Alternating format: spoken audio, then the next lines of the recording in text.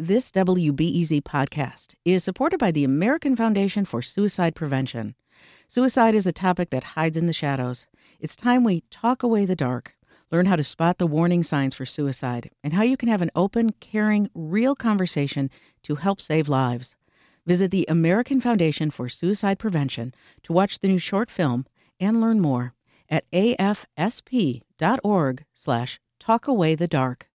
Think on your feet for our Fast and Curious 5K, a one-of-a-kind race hosted by WBEZ and the Chicago Sun-Times on Saturday, July 27th at Humboldt Park. More info and early bird registration at wbez.org/events. This is Reset. I'm Justin Kaufman. Illinois is facing an unfortunate reality right now. The state reported its highest daily COVID-19 case count since the start of the pandemic this week. Nearly 5,000 new cases, and it's part of a worrying trend.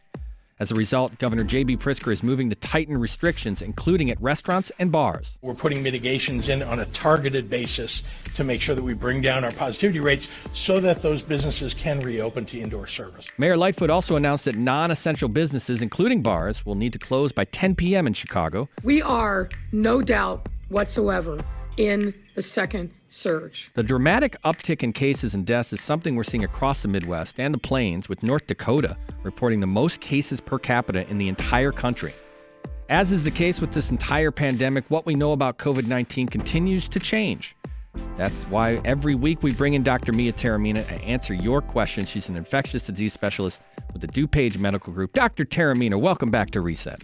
Hey, Justin. All right, as you heard in the intro, there are moves now to restrict indoor dining. This is specifically in DuPage, Will, Kane, and Kankakee counties. What do you make of this move? We're sliding backwards?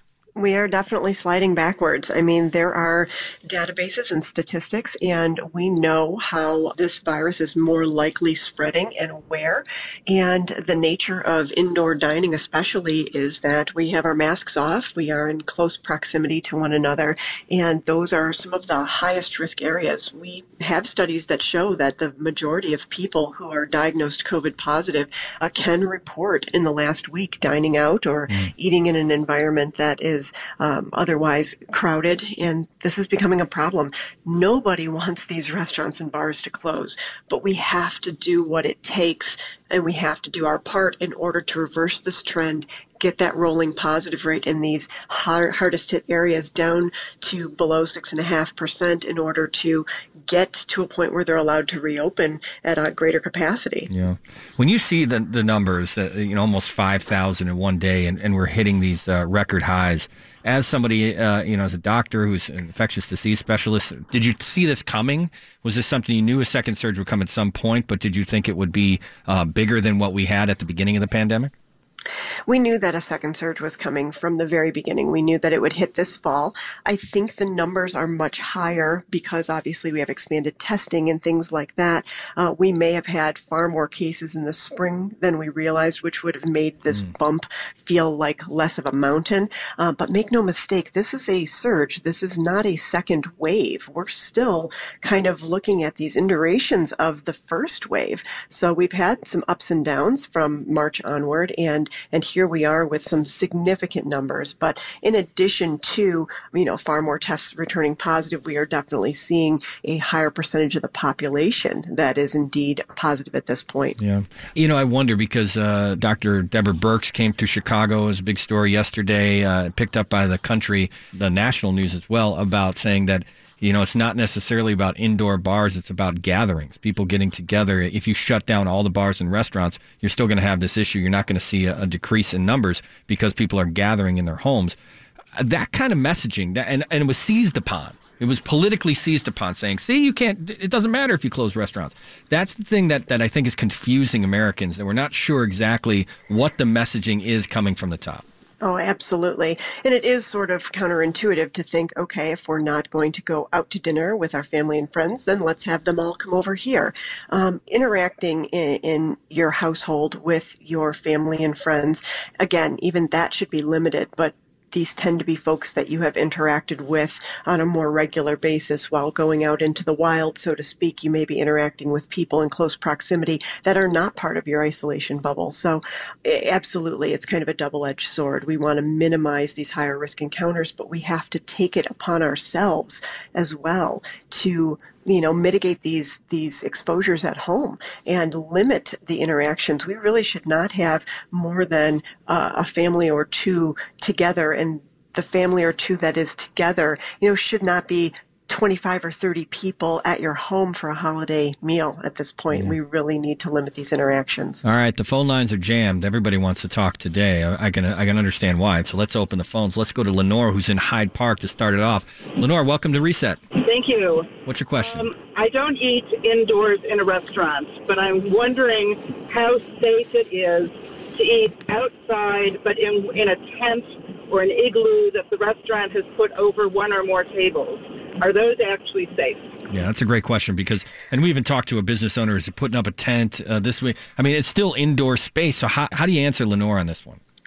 An indoor setup that, we're going to move into the fall here and have, more of these indoor-outdoor setups where we have tents and heating. It all depends on the proximity of persons, what the capacity is of that, and what the ventilation is. So a lot of these outdoor tents that have some open air capacity and good circulation are going to be less of a risk than a true indoor environment, but not an absolute zero. So we need to be mindful, if you are in an environment like this, that there is still fairly significant spacing, that when you're not eating or drinking that you are masking, and that there is some ventilation, some circulation, open air, whether it's a window, a door, or something that's allowing the air to circulate through. Okay, let's head up to Roselle. Roselle is where my grandparents lived for a long time. Let's go to Saad. Saad, welcome to Reset. Hi, thank you so much. My question is, the rates of positivity definitely seem to be going up in this surge. But for whatever reason, it seems like we're hearing about less people in ICU. Are we just seeing less sick COVID patients now? Great question. Thanks, Saad. I'm on the front lines. I'm seeing many, many more COVID patients in the last couple of weeks than I had in the last couple of months. And they are by far and away not in the ICUs. So one, our therapeutics, our management of these patients has gotten better. We also have the issue where, as we are just seeing these numbers come up, it's a little too soon to see who's going to have a really bad, next week or next week. Some of these patients that I'm seeing today that seem like they're holding their own in the next 3, 5, 7 days, maybe ones that take that unfavorable turn and end up in our ICUs. So those ICU numbers may be lagging behind what we're seeing on our general medical floors. And also, we just plain lost so many of our friends and relatives in the first surge of this virus that many of the patients that are being hospitalized now are a little more robust, perhaps are less vulnerable patients. So there's a lot of factors coming into play. I am concerned that we are going to see patients having a turn and a trend towards not doing as well in the next week or two, depending on how this current hospitalization for them is going. Yeah, and I was going to say, when you just look at Wisconsin, a good example just in the last couple of weeks is hospitalizations and bed capacities have gone almost to 100%. That's a good indication of when we start to see numbers that start to reflect what they were doing in Wisconsin. It could be similar. Oh, it could be. They're opening field hospitals in Wisconsin. That's the last thing I want to see and have us entertain, is the fact that we are going to need alternate capacity if this surge continues. Let's go to a voicemail we got this week from Philip, who's in Logan Square. I'm calling in regards to a question about the safety of small gatherings and serving food at those small gatherings. I host a regular poker game or a board game night, and we rarely exceed 4 or 5 people, and lately we have not been serving food. What is the safest way to go about hosting these events and ensuring that we are doing so in a responsible manner? Yeah, it's Philip in Logan Square. Dr. Taormina? This is tough. It's a tough one to answer because it's these exact events that seem safe. It's a small gathering. It's people that you interact with regularly. But the risk of transmission of the virus, if any one of those individuals is positive and you're not wearing masks, is going to be fairly high. I would suggest a gathering like a poker gathering be a very large table with as much spacing as possible, everyone masked. And I would probably caution against, removing the masks for eating in an indoor space. if there is going to be some eating that occurs, individual packaged items and something like a carry-out or something along the lines of delivery with everybody having their own bag of food or their own items in front of them, no common sources of food. Let's go to Howard, who's in North Center. Howard, welcome to Reset. Hi there. Thank you for taking my call.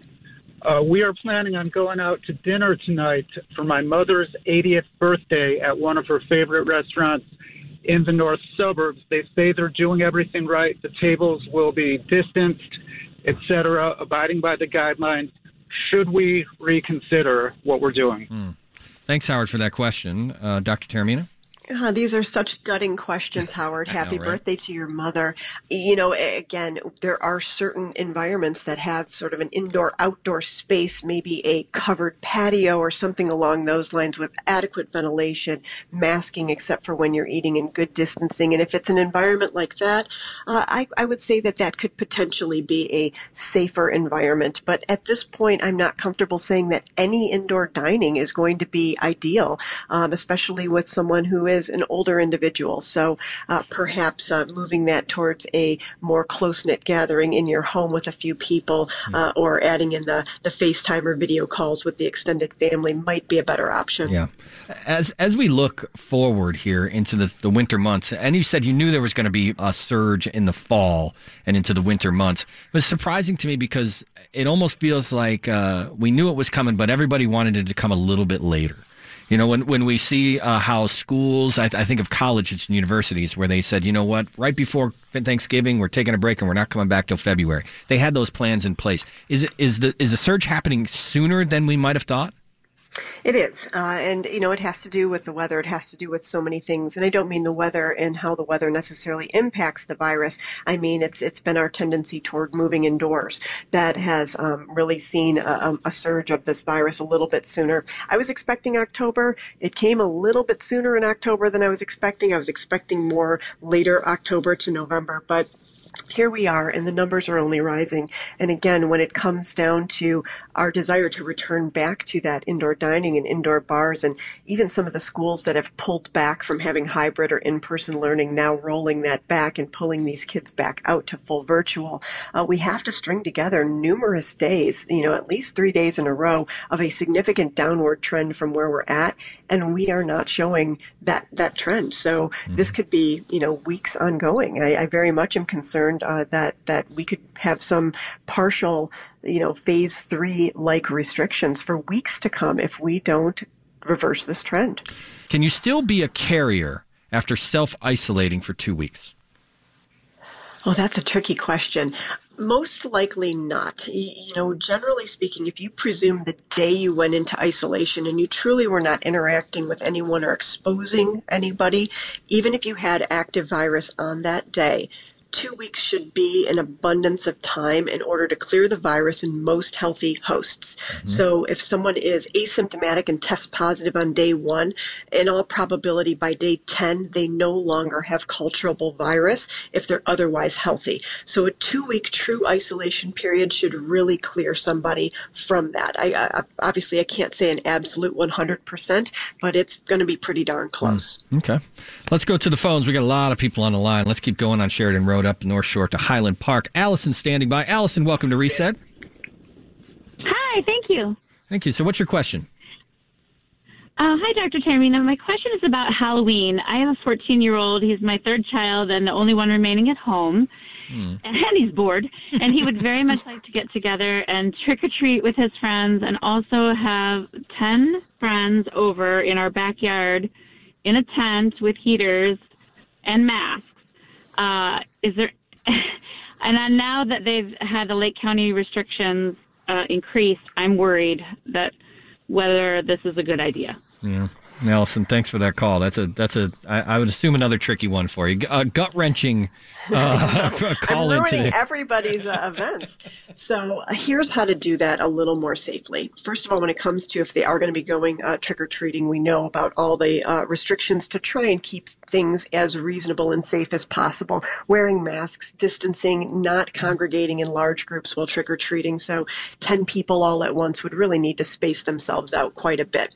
When it comes to to the after party. The forecast is still a week and change out, but we're looking at mid-50s and sunny for next Saturday. And if that's truly the case, then go ahead outside, but not necessarily in an enclosed tent. It should be warm enough with a fall jacket and maybe a bonfire to sit outside socially distanced with masks on, not indoors, not unmasked, and not, again, in sort of a cloistered environment with a tent. But as weather permits, maybe move that gathering to the warmer part of the afternoon with the friends to go ahead and have a little bit of socialization with that distancing and mask wearing. Our family has taken the advice of Dr. Arwady, and we got a chute. We went to Home Depot, and we got this tubing, and we got our ladder, and we tested it out yesterday, and it works. Like, you just put a little Snickers bar on the top of it, and it goes down, and we're more than 6 feet away, and we keep the gate shut. It could work. It could absolutely work, Justin. We'll be by. I'm a little bit worried, but I think it's going to work. I think we're still working. We're in the testing phase right now, so we'll figure it out. I'll let you know how it goes next week. All right, let's go to Michael, who's standing by in Bronzeville. Michael, welcome to Reset. So I'm a public service employee at the state of Illinois at a driver services facility. I've been tuning into NPR lately trying to get updates on the virus, and I'm aware now of the CDC and their change of their definition of close contact and exposure, and how it can now be over cumulative 15 minutes or more rather than one sustained period of time. My question, I guess, is specific to maybe facilities like the DMV, but, more broadly, how does this new definition affect businesses and public services, not only in the state, but I guess more broadly? Are we headed toward another lockdown given this new definition from the CDC? Michael, great question. Thanks for that. Yeah, Michael, you might get the award for best question of the day. That is a way to be on top of the guidelines. Yes, the CDC did update the definition of a higher risk exposure. So for those who hadn't heard, that less than 6 feet of distance for greater than 15 minutes has now been considered to be greater than 15 minutes cumulatively in any 24-hour period. And this is meant if you're in an indoor, perhaps conference hall or something along those lines, and over the course of a day you have multiple 5-minute encounters with somebody who is later found to be COVID positive. And the CDC does say that that should be, irregardless of mask wearing. That's what is stated. What we know is that still that prolonged continuous exposure is going to be greater risk, and unmasked is going to be greater risk. So multiple casual exposures, while we do need to take that into consideration for higher risk, is something that there's going to be a lot of variables at play. Where this is worrisome is now that we have this more broadened definition of a cumulative 15 minutes of time, it could potentially lead to swaths of people in business, in schools, all being put on 14-day quarantines. Mm-hmm. And that is going to be in response to the surges that we are seeing. That's not something that we would prefer to do, but we absolutely are at risk for that. So again, being in an indoor environment with coworkers where someone is positive, this goes back and shows us that we need to be wearing masks even indoors. And that means not just when you're forward facing with clients, it means when you go back to that break room and have a bite to eat and everyone takes their mask off. We need to stagger the times that people need to be unmasked for eating and other needs, and we need to stagger the times that people are in smaller spaces, or those coworkers that are masked all day and then carpool home and everyone takes their mask off. We need to be mindful of what we are doing in order to continue to move this in the right direction. It's rethinking everything. I mean, every employer has to rethink it, even down to the break room. You're absolutely right. From the heart of the South Side in Bronzeville to the heart of the North Side in Edgewater, Linda's up next. Linda, welcome to Reset. Hi, thank you. Thank you so much. This is a quick question. Uber versus the bus. I have no car, been happily walking on all my errands and so on and so forth. But with winter coming, there are going to be some essential trips, and I'm wondering what's the higher risk?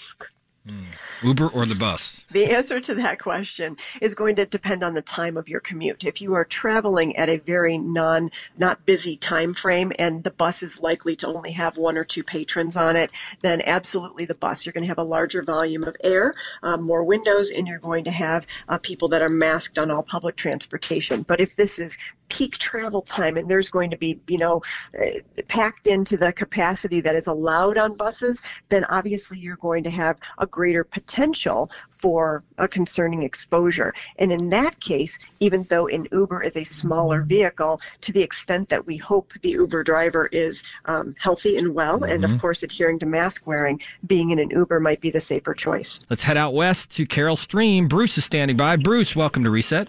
Thanks for taking my call. We have a new 3-month-old grandchild in Colorado, and we were going back and forth on either driving, which I'm going to have to stay in a hotel on the way there, or do I sit on an airplane for 2.5 hours surrounded by 85 or 90 people, obviously wearing masks. So my question is, fly or drive? Fly or drive? That's a great. That really is the question for any travel right now. Fly or drive? What do you think, Dr. Taormina? It's a tough one. First of all, congratulations, Grandpa, and I hope you get to meet that little guy soon.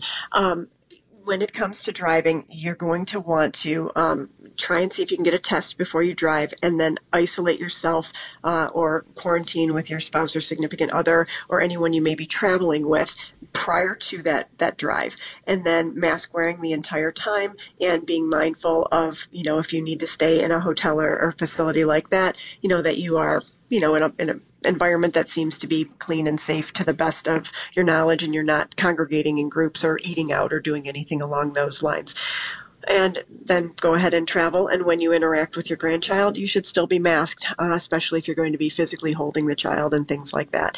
Now, when it comes to airlines, we have had some really good numbers come out of our airlines. If the mask wearing is on point, and we know the circulation of air has been very, very good on airlines, we have not had significant surges or spikes associated with airline travel being on the plane in and of itself. Certainly keeping your distance from everyone else in the airport. So it's sort of a 50-50, making sure you're healthy. I would advise getting a screening test before travel and doing the best you can to isolate yourself and minimize close contacts prior to that travel, and then staying as safe as you possibly can be during each mode of travel, no matter how you go.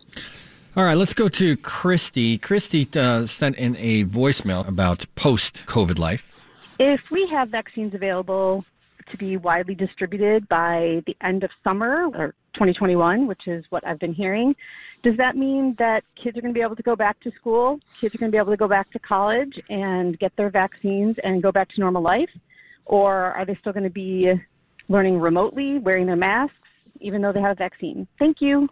Thank you. That's Christy in Hinsdale that's the elephant in the room, right? Is there ever going to be a normal, Dr. Taormina? We are, I don't think, ever going to have completely normal, back to the way it used to be. I think masks are here for good, but that doesn't necessarily mean all the time, everywhere, every place. But when we have a child that is otherwise afebrile and well and feeling good, but maybe at the tail end of a cold or cough and is still coughing, all the idea of having these kids coughing and sneezing, maybe that's a kid we still smack a mask on as they go back to school. And I think that we're going to be seeing a lot more of that, where we are vaccinated and hopefully we have a safe, effective vaccine, but we need to get a significant percentage of the population vaccinated with a vaccine that works and is effective to move us towards more normalcy. I think to the extent that people are unwell or have coughs or colds, wearing masks is going to be part of the day-to-day. We know that source control helps. We are already seeing, cross our fingers, in the Southern Hemisphere trends towards less influenza than we would normally have at this moment in time. It's still too soon to tell, but is all this mask wearing going to change the trajectory of, having things be spread? I think that we are, beyond consideration for having a birthday party where the birthday boy or girl is blowing out candles over a cake that's sliced up and handed to a bunch of other children. We're learning things about disease transmission and viral transmission that are going to be forever changing in our landscape in the future. So I do think that we'll be back to school full time if all goes well by next fall. But if we don't have a safe, effective vaccine and we don't adhere to mitigation strategies at this moment in time, we could be virtual learning a lot longer than any of us want to be. That's a great point. Well, another great segment here. Dr. Mia Taormina, infectious disease specialist with the DuPage Medical Group, joins us every week to answer your questions about best practices during COVID-19 pandemic. Dr. Taormina, thanks for joining us. Take care. And that's Reset for today. If you'd like more, you can find it at wbez.org. I'm Justin Kaufman. Have yourself a great weekend. Thanks for listening to the news live on WBEZ and NPR. The WBEZ stream sounds great in the kitchen on your smart speaker and anywhere on the WBEZ app. Listen every day.